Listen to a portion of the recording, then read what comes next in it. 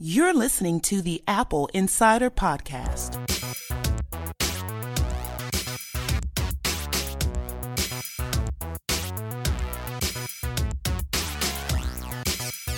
Welcome to episode 65 of the Apple Insider Podcast. I'm your host, Victor Marks, and with me, joining us all the way from far off China, is Shane Cole, man of international mystery. Dicen Moes Berlin. Shane, what was the big news this past week? There's a lot of big news this week. Was there not? There's car stuff and iPhone stuff and Prince died. I mean, really, that's the only news that matters. Everything else is secondary. Poor Prince. Yeah. Well, it's a bad year for music icons. It is. And, you know, the only reassuring thing about Prince is Prince doesn't really die, though, doesn't he? Doesn't he just kind of elevate to a higher level? Are you saying he's going to be the angel formerly known as Prince now? I choose to believe that. I'm not going to lie to you. I actually only know 2 Prince songs. So, there you go. I only know what's, that I suddenly can't remember the name of. What is the name of that song? The Foo Fighters covered it. Oh, gosh. Something, I don't know. Anyway, that song exists. And then another one, the name of which I never knew, ever. So I can't forget it. But anyway. Culturally, though, I realize that Prince is important. I know he's important to you. I mean, you know, for a number of us, he was an artist that just kind of transcended definition. He was sort of ageless in some ways. Did you also temporarily change your name to a symbol? Okay, I'm going to lie about that. No, I did not. So let's talk about things that are interesting to our listeners, for example. Darling Nikki, by the way, is the name of the hotel song. Anyway, yes. For our listeners who don't care about Prince, you should be ashamed of yourselves. Well, I mean, we could go into Computer Blue and When Doves Cry and all the old ones. But yeah, our listeners should be ashamed of ourselves. Shame. Shame upon them. They're listening to us, so they should be ashamed of themselves. Yeah. Oh, dear, yes. That's absolutely true. And we feel that shame, too. Yes. So we share that in common. It's a community around shame. It really is. It's like Catholicism. Well, except we don't have a central leader. We do. It's Neil. He's the Pope of Apple Insider. Our Neil on Earth. Okay. Anyway, moving on. Space Pope. Okay, so the Pink Book. Tell me about the Pink Book. Well, it is not a new flavor of frozen yogurt from Pinkberry. I can tell you that much. Okay. What it is... And it's not a nail polish. I mean, it might be. I don't know. I'm not familiar with every brand of nail polish in the world. Okay. But it is a new color of MacBook. It's not actually pink. It's quote, unquote. If you could see me doing these air quotes, you'd be very impressed with the veracity with which I'm doing them. It's rose gold, which really for the rest of the world means pink. Okay. Anyway, new MacBooks, updated MacBooks. They're the same old thing, but they have new Skylake processors. So fun for everyone. What's unique about Skylake? What does it matter that the 12-inch has Skylake? Well, it's a performance boost, and it apparently gave them an extra hour of battery life. I don't actually know how this was figured out because so Skylake is supposed to be about power per watt, right? I don't mean power in the electrical sense. I mean power in the performance sense. So I guess performance per watt is a better way to say it. It's supposed to be more efficient, essentially.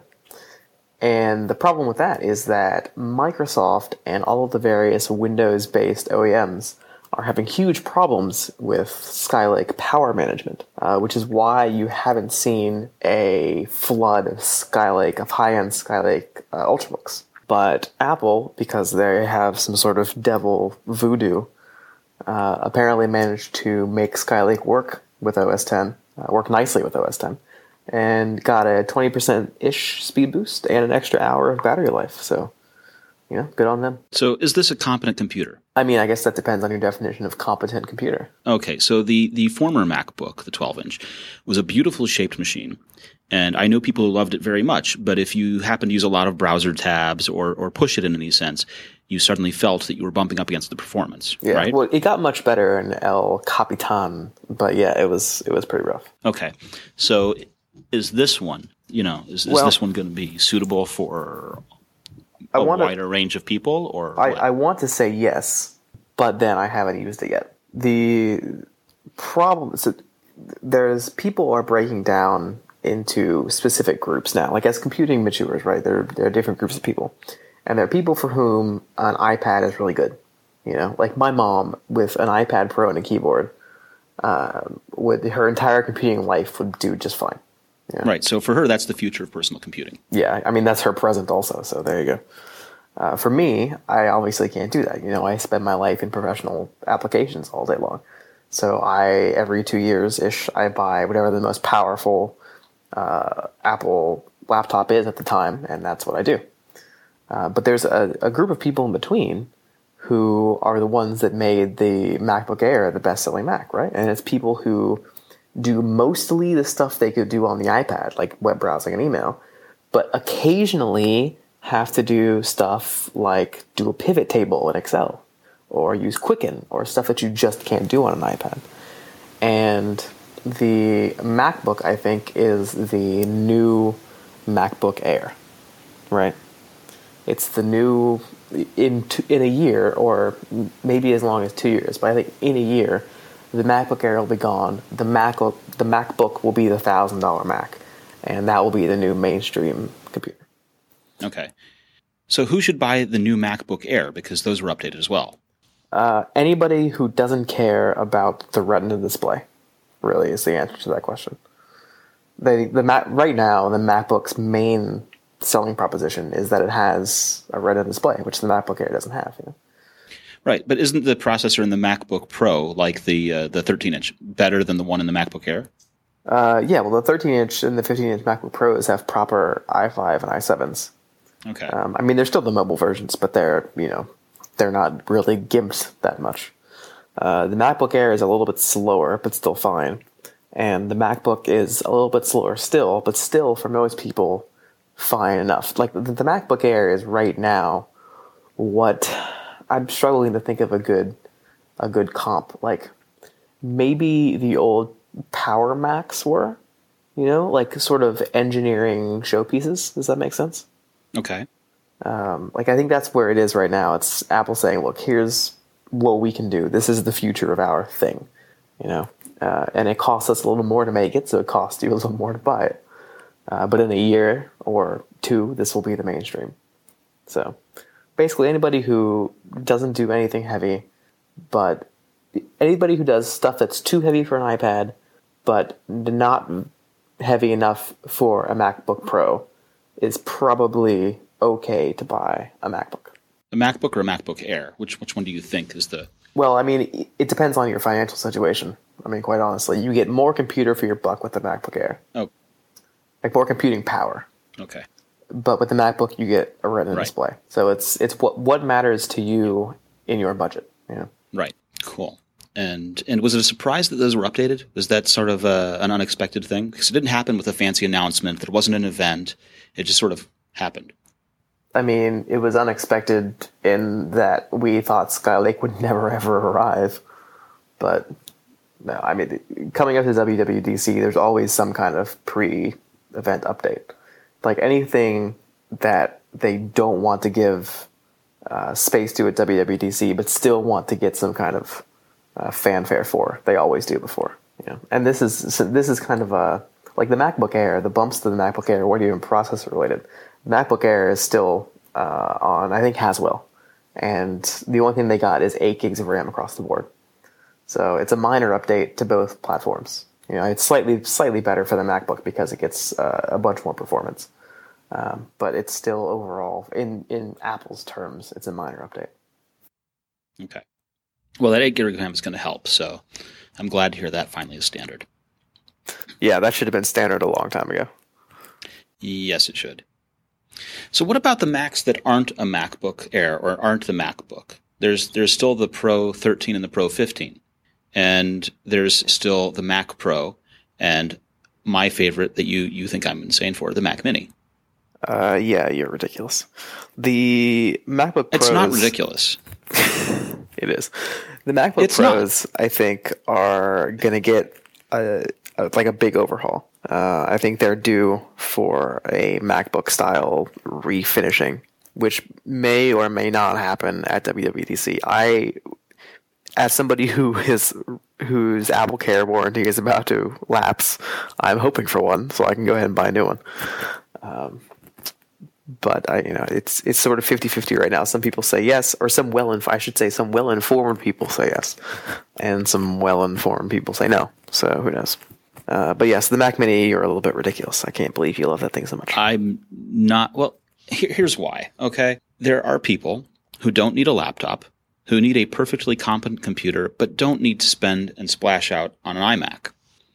And the original Mac Mini was the very most affordable way to get into a decent Mac and bring your own keyboard, mouse, and monitor. I think there's still a place for it. I know people who could use one who have held on to old Mac Minis far longer than Apple thinks is reasonable. And it's time. There should be a fresh one. The last one is, 2 or 3 years old? Come on. I mean, I see your point, and especially in the enterprise, there's a lot of places where people are better served by Mac Minis just because of the ridiculously shrinking hardware acquisition budgets in IT. But the normal person, like a dude on the street, is, I think, better served by a MacBook Air than a Mac Mini. So here's what I think Apple's perspective, and you can tell me I'm seeing it wrong, but in the old days when the Mac Mini was introduced, it was positioned as this is the most affordable way to get into a Mac. And at that time, the Mac was the future of personal computing. And now that Apple keeps saying loudly that the future of personal computing is the iPad, they don't feel they need to update the Mac Mini because they want to direct people to the iPad. Well, I don't see it that way. I think they don't update the Mac Mini because the Mac Mini market is different now, right? Like the people who were going to buy a Mac Mini, back when the Mac Mini was first introduced, $600 was a lot for a computer, right? Yeah, $600 was an expensive computer at that time, yeah. But it was the most affordable Mac. Yeah, but it's not now. There are more affordable. For $899, you can get an 11-inch MacBook Air, which performs with an external monitor. Like if you're going to grab a Mac Mini, you're not going to put a 4K monitor on it, right? You're going to grab a 1080p Samsung for $100 from Best Buy, and that's what you're going to use. And you get the same performance out of an $899 MacBook Air and the benefit of having a portable computer. So I think that's really the problem, is that the bottom has fallen out of the Mac Mini market, other than people who use them for servers and enterprise customers, which I think is the only reason it still exists, if we're being honest. The same reason the iPad 2 stayed around for 97 years. Yeah, well, so your recommendation is get the MacBook Air, use it in clamshell mode with a keyboard and mouse and screen. Yeah, exactly. I mean, that's how I use my computer. I don't have a MacBook Air, but that's how I use my computer every single day. All right. Well, there you have it. That's the Dell P2715Q 4K display, if you're in the market. It's under $1,000, is basically an ultra-sharp display, and comes with Dell's, what do they call it, the advanced pixel warranty, where they'll give you a next-day replacement if you have a bad pixel. Comes highly recommended by Shane Cole. Yes, it is extraordinary for the price. So when do you think we're going to see a new Mac Pro? And I have to ask, just because that's the other Mac that is very long in tooth. Whenever the new Xeons are ready, I would guess. Yeah. God knows when that will actually be. I mean, they've been announced about 17 times. So the question is, what's going on over at Intel? They're in trouble, man. I mean, they are also running up to the point where they're being squeezed on two ends, right? They're being squeezed on one side by the fact that, as we've been saying for months, computers are becoming good enough for most people. There's no longer are there revolutionary advances in computing power every few months. And they're being squeezed on the other end by the laws of physics. Intel's advantage forever has been manufacturing, right? It's not necessarily design. It's that their fabs are extraordinary. They're great. Fab. They're way exactly. Taboo. Oh my god, the fabs are so fab. Yeah, they're better than everybody else, and that advantage is going away because the universe says screw you. They've really missed. There was a piece out yesterday or today saying because doing a bunch of layoffs, right? They're laying off 12,000 people. Yeah, something in that area. There's a piece out today reminding everyone that Intel had the opportunity to build the iPhone chip and have the iPhone based on either an x86 variant or X-Scale, which was their ARM-compatible chip that they got with DEC. And they said no. Paul Nalini, who was the CEO at the time, was like, "There's no economy of scale here. We decided we didn't want to do it." And killing off that mobile business was probably the nail in Intel's medium term coffin. But this is good that we bring up Intel, because they're in iPhone 7 rumors. The Qualcomm earnings call, the Qualcomm CEO said something to the effect of that a big customer may consider an alternate source to Qualcomm modems. Qualcomm modems are the modems that are in every iPhone for data and for calling. And they're in basically every phone ever. He didn't name who the customer was, and he didn't name who the other supplier was. But I should have said every modern phone. We know that Samsung, who is Qualcomm's other large customer besides Apple, already uses multiple suppliers. So we believe, right, that he's talking about Apple as the customer. Well, Qualcomm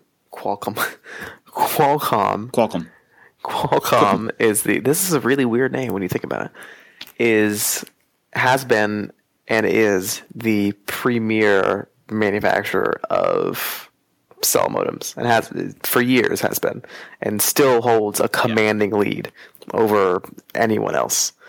Intel bought Infineon specifically to get into this business, but Qualcomm is still so massively ahead that there's no possible way they're going to lose all of this business at the same time, right?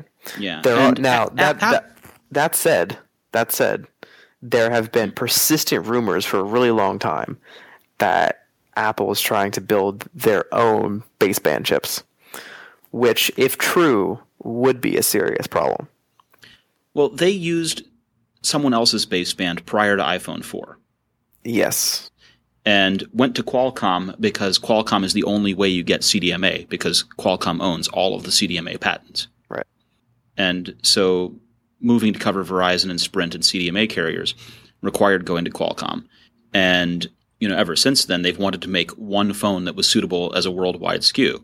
Well, if you buy a Samsung, you have to buy the European Samsung or the US Samsung or the one that works for all of these.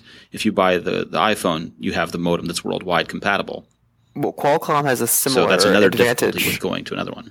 They have a similar advantage in LTE also. Go on. In that they own a ton of foundational LTE patents, and they're the only company that I'm aware of that makes a fully world-compatible single modem solution. Intel is close. The X9 something is very close.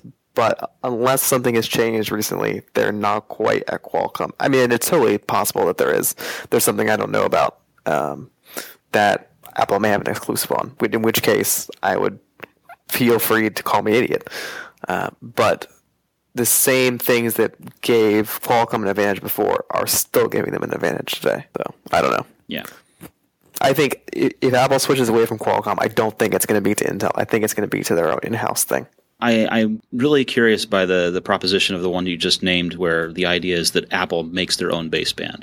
That seems like a path that is unusual, right? But it's not though. There are two reasons why they would do that. One, because they don't want to be dependent upon another company, obviously.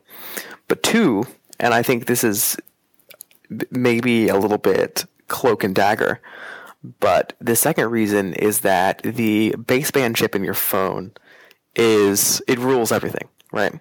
If, for example, the National Security Agency were to have a baseband exploit, they own every phone. It doesn't matter what security you put in the phone. Every bit of communication through the phone goes through the baseband. Voice, text, data, everything. If you own the baseband, you own the phone.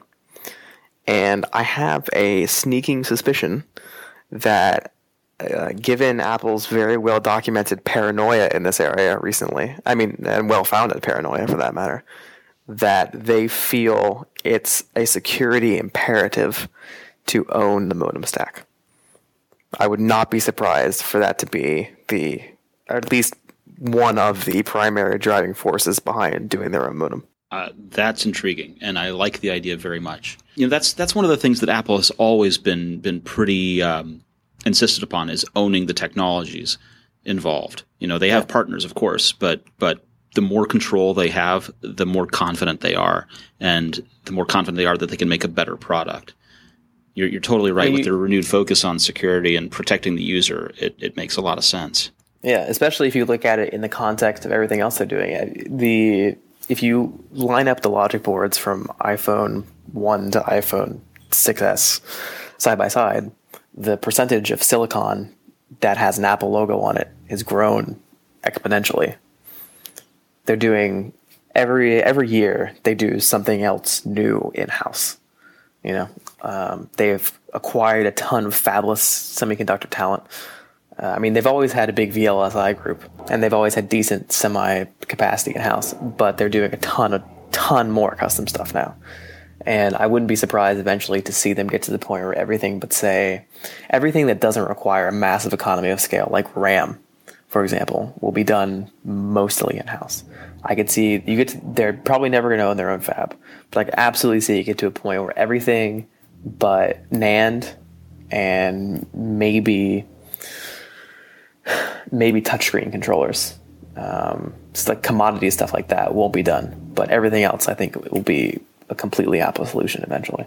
It's interesting that you talk about lining up the logic boards side by side. There's a company that's sponsoring the podcast this week called iCracked, and iCracked provides iPhone and iPad repair that comes to you.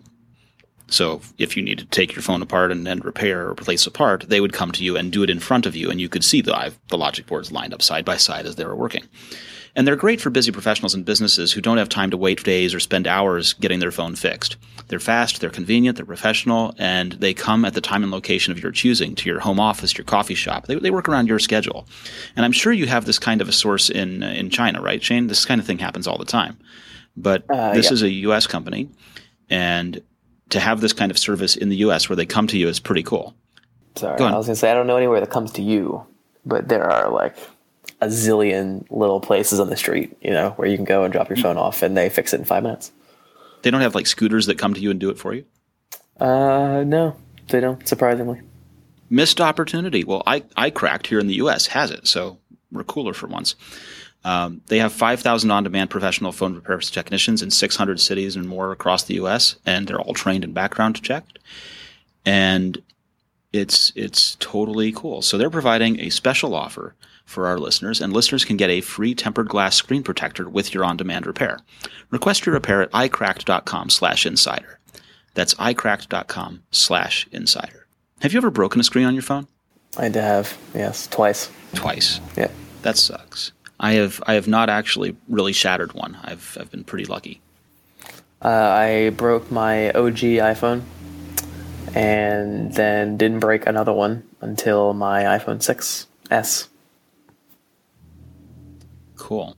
Yeah, it fell off my coffee table, maybe 1.5 feet to the ground, and hit exactly on the corner of the screen and shattered. Ouch. That's terrible. So I went 7 years without breaking a phone. Maybe you can make it another 7 years. I hope so. Tell me about this vehicle thing in Berlin. We know Apple's working on a car. We've got them talking to BMW at some point. What's the newest thing here? This vehicle thing in Berlin? Apparently Apple has a top secret. It's not really top secret if it's being reported in the news, but anyway. Apparently they have a top secret electric car laboratory in Berlin, which is staffed by lots of young, fun engineers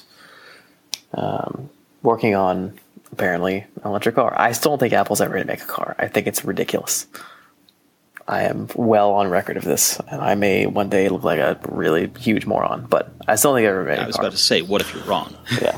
But anyway, the news is that they have a secret automotive development facility in the German capital. And what they do there, who knows? But we know that they're not working with BMW because BMW took their ball and said, we are going home. Yes, we are going home. We do not want to share the customer data with you. But BMW is also kind of screwed because, so the electric car part of BMW is called BMW i, and it was operated not like a skunk works. It wasn't secret, but it was a separate division. And a company, the name of which escapes me at this moment, but backed by Tencent, which is a massive, massive Chinese internet company, tens of billions of dollars, stole many of their top executives from BMW, including the guy who was basically soup to nuts responsible for the i8, which is an extraordinary electric sports car. I saw one yesterday. Yeah, the i8 is an amazing. The i8 is one of the only cars I've ever seen that actually looked like the concept. Yes. You know, like the car that was released to the public looked 90% like the concept that they showed off at the car shows. And it was brilliant on the road. I swear that thing passed me last night, and it was incredible. Yeah, they're amazing cars. I actually really like the i3 too. Like if I was going to buy an electric car as a person who lives in the city, I would buy an i3. No question. But yeah, so BMW's a little screwed. And so God knows what Apple will do. I don't know. All right, but we know that Apple's doing something because Apple picked up Tesla's former VP of vehicle engineering. Yes. Why did they hire that guy? What's going on? I continue to believe that all of this is just a happy, fun smokescreen for something else. So you hire someone away from Tesla and you give them a big salary because presumably you don't hire the former VP of vehicle engineering for peanuts, right? Yeah, well, also he costs money. Also, you have to remember that Tesla is itself a little bit in trouble now. But yes, you give them a lot of money to lure them away. So you give him a lot of money for a smokescreen? But no, I don't think it's intentionally a smokescreen. I think they're allowing this to happen, and because it's a good smokescreen. Like a lot of the stuff that goes into building a car, or specifically an electric car, is also applicable to everything else Apple does. You know, mechanical engineering, materials science, battery science, all of this stuff is extremely important to the things Apple builds. And while they have car stuff like CarPlay, the idea that they're actually going to, that they have, there is no group of people in the world so large that they can keep a secret like this. Apple supposedly has more than 1,000 people working on this. Yeah. There is absolutely no way they have mobilized 1,000 people on this project and nobody really knows anything about it. There's no group of people this large in the world that can keep a secret. It's just not. Like, the typical product team at Apple is, 150 people? Okay. If that? Yeah. So they suddenly have 1,000 people, which is roughly 10% of their full-time corporate staff on this one project, and nobody knows anything? I think not, my friends. Something doesn't add up for you. Yeah. I think they just are hiring a bunch of smart people who happen to do car stuff because they want to do something else cool that requires expertise that you develop while working on cars.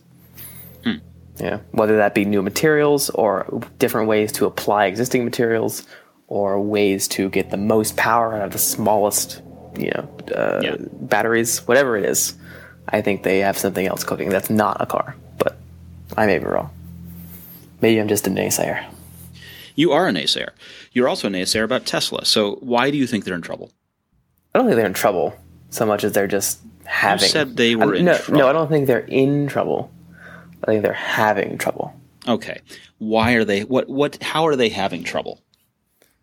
Well, first of all, the Model X is a complete disaster. Like a total disaster. Model X, so for those of you who don't know how Tesla works, right? The first 100-ish cars off the line are called founders models. And they go to usually friends of executives or like longtime supporters of the company or people who have bought other Teslas, And they usually build, like I said, about 100 of them, 100, 120, somewhere in there. Right. And they're the cream of the crop, right? Like these are hand-built cars. They're the pilot run. But they're hand-built cars for very important people, like for opinion makers. And people are getting their Model X's, and like the windows won't roll up. And they're going down the highway, and the autopilot sees phantom cars and slams on the brakes in the middle of the freeway. So they're having like serious, major teething problems. The rumor that I heard, I don't know how true it is that Elon Musk fired the head of Model X QA and slept in his office for 5 days to personally approve or reject every Model X coming off the line until they could fix the problems. I don't know how much I believe that story, but the reality is that they are having significant quality issues. Right, but those quality issues are early issues and totally not, they're not long-term problems. They're a teething problem. Yeah, but it's not like they're having problems with, a piece of plastic falling off the dashboard, right? It's the window in the door won't roll up. We've had power windows in cars for 60 years, right? Well, we have, although the first ones were vacuum powered, which was a disaster. So yeah, but still, we've been developing this process for more than half a century. Right, but so we know that it's not the motor in the door that's the fault, right? It's something in how it's communicated to it. So there's a door computer, and the door computer isn't on the bus, and it's not getting the signal it needs, right? Yeah, why is there a door computer? Volkswagen does door computers. This is the whole thing with CAN bus. Every freaking modern car in the world, every freaking car made in the last 10 years, no, not the last 10 years, let's say the last 5 to 7 years, has a door computer. Why? Why does this have to exist? Because there's a bus and everything has to be on the bus and communicate. Yeah, but you can't just have one computer that has a lot of wires. That's not how it's developed in the history of the car world, right? If you open the door to a Volkswagen, there is a door computer that handles the telematics for the door, locks and windows. So then, all right, so here's the secondary question. And open closed state. You have these problems a lot in luxury cars, right? Like short run luxury cars. Yeah. This is kind of expected. But when you're doing something that's mass produced like this. When you buy your Honda, it better not do that, right? Yeah, exactly. Well, congratulations, it will. Yeah, I mean, I don't know. It blows my mind that a company like Tesla can't make the window roll up properly. Well, clearly they can because Elon slept in the office and fixed it. I don't think it's fixed yet. Well, so here's my concern, right? I totally get on a pilot run with hand-built cars that you're going to have kind of teething issues, and that's what you run a pilot run for, is to find the teething issues and solve them so that when you go to mass production, when you turn on the line at full speed, you don't have the problem. They've taken a ton of orders for the Model 3, right? Mm-hmm. Exponentially more orders than they took for Model X or Model S. And so when they turn on the pilot run for those cars, it has to be right. They can't afford when they go to the big numbers of Model 3 to have these kinds of problems, right? I mean, I was talking about this with some people the other day, and the conclusion we came to is that Tesla is trying to operate too much like a software startup. Well, I think that's absolutely true. They're doing move fast and break things. But the problem is the things they're breaking are expensive cars, not Facebook. Yes. Now, I was talking with one of our listeners the other night who was great on the phone, and he has a Tesla, and he was telling me that a lot of his fellow Tesla drivers didn't know that their car gained new features when it got firmware updates, that he was able to show them that it could perpendicular park without having to do a whole lot to do it. He could just get out of the car or he could press a button and that it would perpendicular park, and that none of the other owners that he spoke to knew that it could do that. And he said, but don't they read the release notes? No, nobody reads the release notes. Yeah. And I don't think most people even know what release notes are. Right. The other problem is one of firmware queuing, right? He was telling me that they roll out the firmware updates, and you agree to them and you schedule when you want it to occur because it takes an hour and it disables the car while it does it. And that if you don't accept it or don't install it in a timely fashion, that it simply decides you've declined firmware updates and you never get them again unless you call up and say to the service center, yes, can you please turn on the firmware update for my car and read them the VIN kind of thing. Are you sure the problem isn't the fact that your car gets firmware updates in the first place?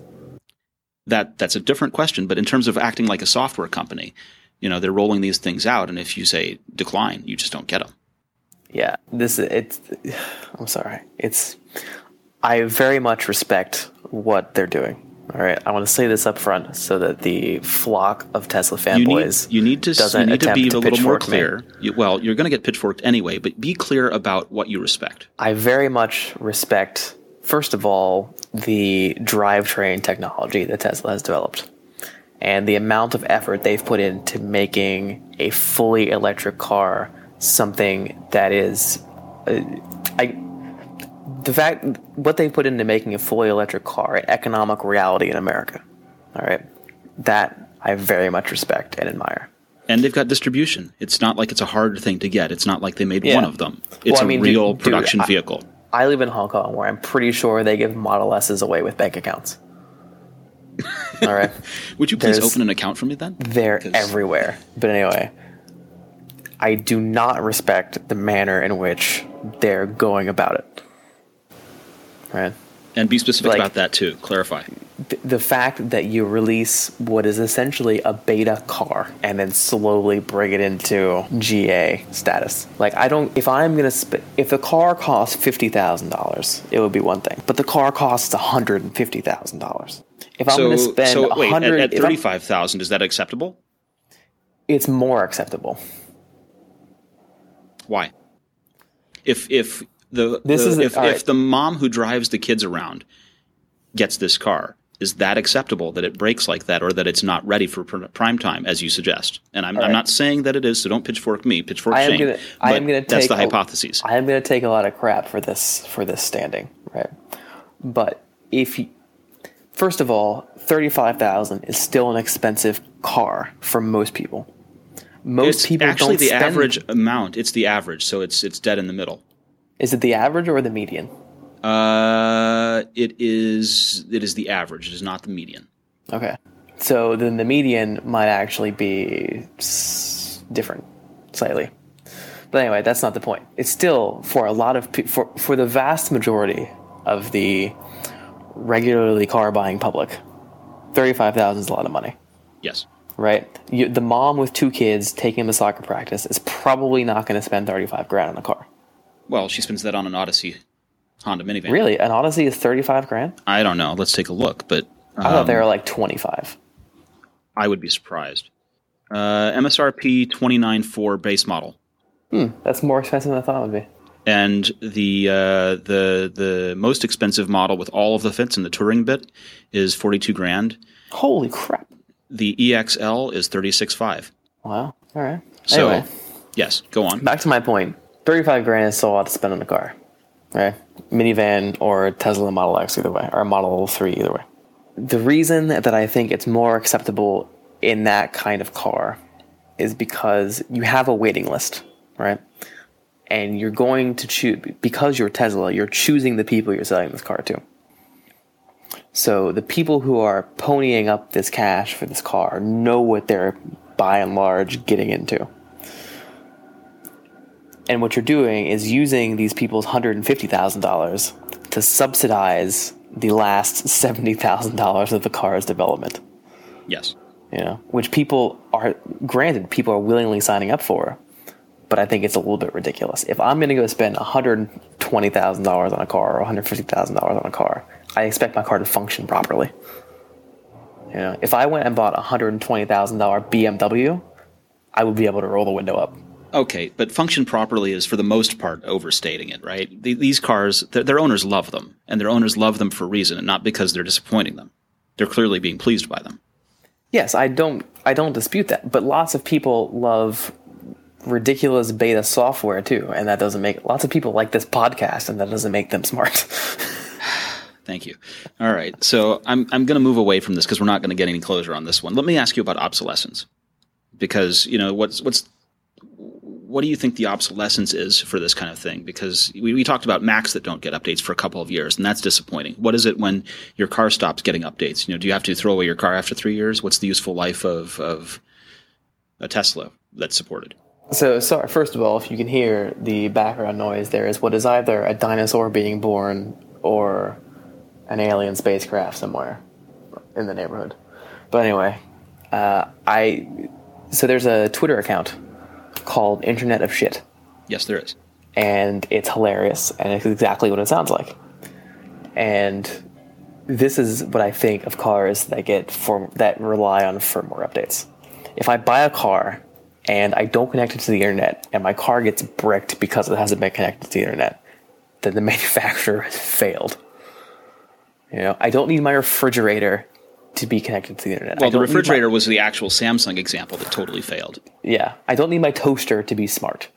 Right. Well, or the good example is the light bulbs, where if you fail to firmware update your light bulb, it not only takes down the light bulb, it takes down your whole Wi-Fi network. My favorite example are the light bulbs that run on their own Wi-Fi networks with absolutely no security, just hidden SSIDs. Yes. Like that kind of stuff is everywhere in the quote-unquote Internet of Things, and it's horrible. Like, people don't really... The general public has a total misunderstanding of what happens when every single thing you own has a chip in it, right? Well, security is one of those things that the companies, for a while, and some of them still do, have not paid any attention to securing their stuff. Nobody pays any attention to security. Well, you're wrong, because the Apple HomeKit stuff is well secured. Well, yeah, okay, fine. Outside of 5 major corporations, the Zigbee stuff is... well, mixed, but it's not on Wi-Fi, so you only have the one Wi-Fi bridge to secure, right? So there are some of these things that are better than others. There are some of these things that are secured. It's the stuff where the company makes their own path that isn't a HomeKit, that isn't works with Nest, that isn't one of these other well-defined ones that requires security. Then you start to have to worry. Yeah, so we've gotten a little off the original questionnaire, which is what happens when your car doesn't get firmware updates. Right. So it's not that's obsolescence, right? Yes, my car is obsolete. It's a 2005 model, but it still works, and I can still get dealer support if I need to. But with a firmware update situation, do you want to own a 5-year-old Tesla? Here's the other thing, right? You don't and that was one of the things that the Tesla owner that I spoke with actually posited. It was a question because he just doesn't know yet. Well, here's my question: do you actually own your Tesla? Well, you're going into the EULA and licensing terms thing, right? Because that's always been the question about software: is when I buy software, what have I actually bought? Right. And the conjecture is you've bought the physical media that it came on. Right. But if the car is so you bought the physical part of the car, but you didn't buy the software that actually runs it, so you've got a useless husk. Yeah. And it's not like my car has a carburetor that I can fix myself.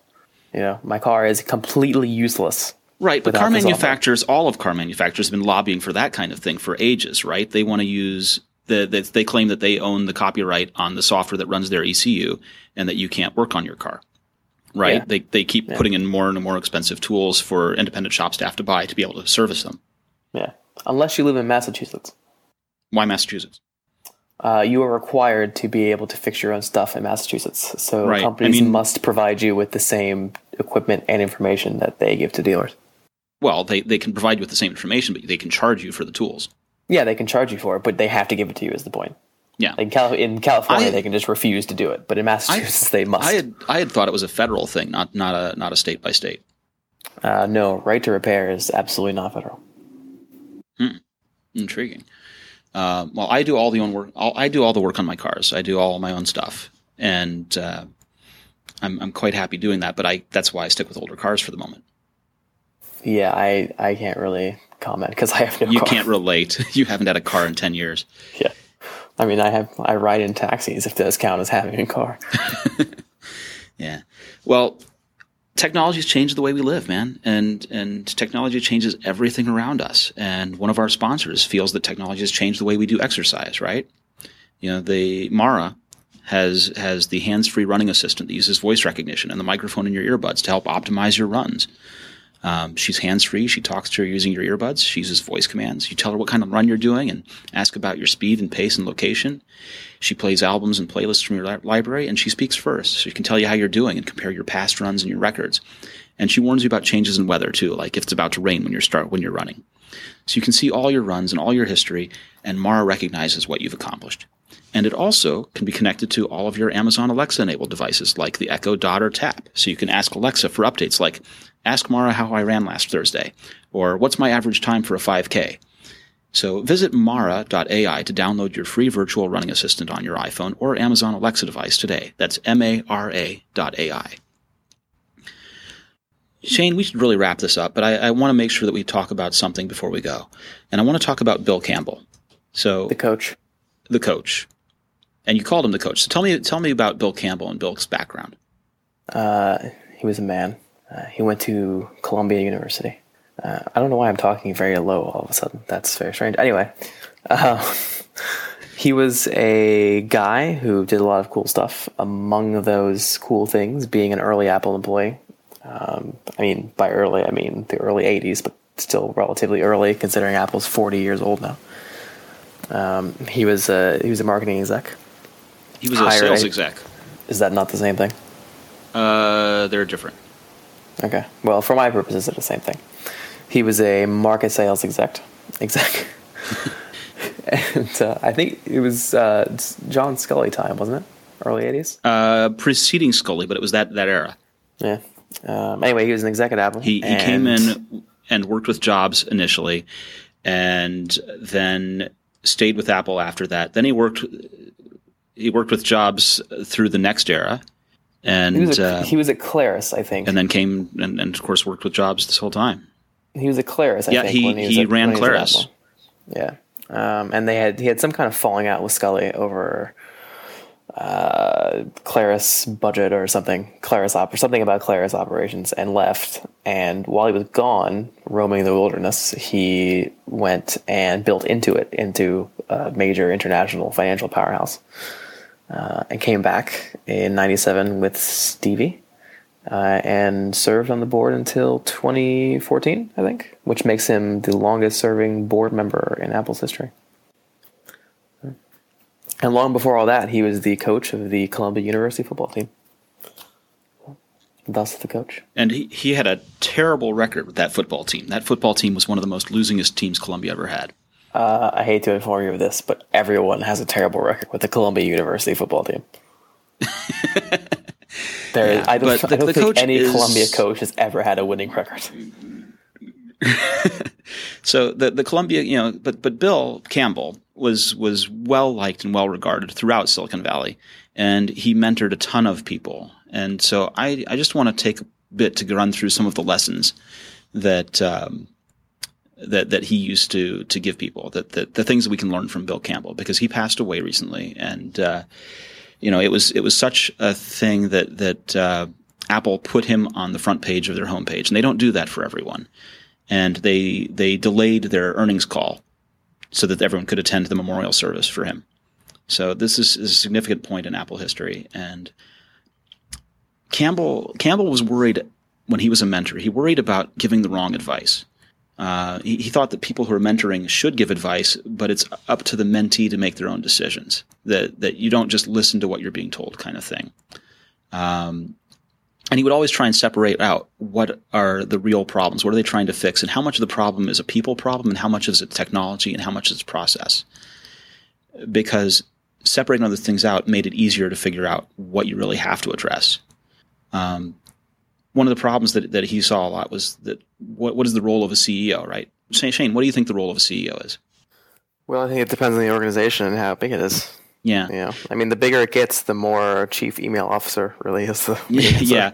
Well, for him, it was about breaking ties, right? That ultimately, it's about understanding the big picture and ending stalemates. Being rich doesn't make you smart is one of his things. You can't be afraid to hire people with bad character. That attitudes are contagious, and that one jerk spoils the entire team. Wait, did you say you can't be afraid to hire people with bad character? No, you can't be afraid to fire people with bad character. Fire. Got it. To dismiss, to get rid of. I was gonna say that didn't make any sense at all. No. He placed a lot of importance on founders as representing the best of a company, because founders want to see the dream turn into reality. When Jeff Bezos was on paternity leave, the board of Amazon considered giving the operational role to someone else. The coach came in and defended Bezos because he believes founders care more about the outcome. Well, he's not wrong. No, well, definitely not. But this is something that obviously the board considered. We also talk a lot about company culture, right? And one of the things that he taught Larry Page was to model the type of behavior he wanted to see at the company, to try and show humility, to try and listen carefully to employees, because, Page has an ego about his understanding of technology, but culture is about the way people behave, and people follow the way you model. And those are the kinds of things that we should take away from Bill Campbell. I'm sure there's more, but that's what I've got. And we should remember that there are a bunch of people whose names we don't necessarily think about a lot that guided the icons that we do think about. The Larry Pages, the Jeff Bezos, the Steve Jobs. And like I said, Campbell was with Steve Jobs from the very beginning all the way through, or from the early days all the way through to recent days and after Jobs. There's a lot that we can learn from people we don't necessarily hear about a whole lot. I think if you're going to take anything away from Bill Campbell, it's not that there's a lot you can learn from people you don't hear about. It's that you don't have to be famous to be successful. Thank you. And on that note, let's end the podcast. Shane, where can people find you on the internet? On the internet, you can find me on Apple Insider. You can also find me on Twitter, but I'm much more boring there. I don't tweet, so don't follow me on Twitter. That's a bad idea. Yeah. Just read Apple Insider. No other websites. None. Not even like CNN, just Apple Insider. Just Apple Insider. And I'm Victor Marks, and this has been the Apple Insider podcast. And next week, we'll talk more about reading only Apple Insider as your single sole source of news. This episode, we'd like to thank again to today's sponsor, Mara, a hands-free virtual running assistant that uses cutting-edge voice recognition technology to help you coach you to better runs. Play music, get updates on your location, pace, and weather, and compare your current speed with past runs without ever stopping to look at your phone. Using your earbuds, Mara can hear your commands and put them into action, and Mara can now be connected to any of your Amazon Alexa-enabled devices like the Echo, Dot, or Tap. Download your new running partner for free. Visit mara.ai today. Run with a sidekick. Make every mile count.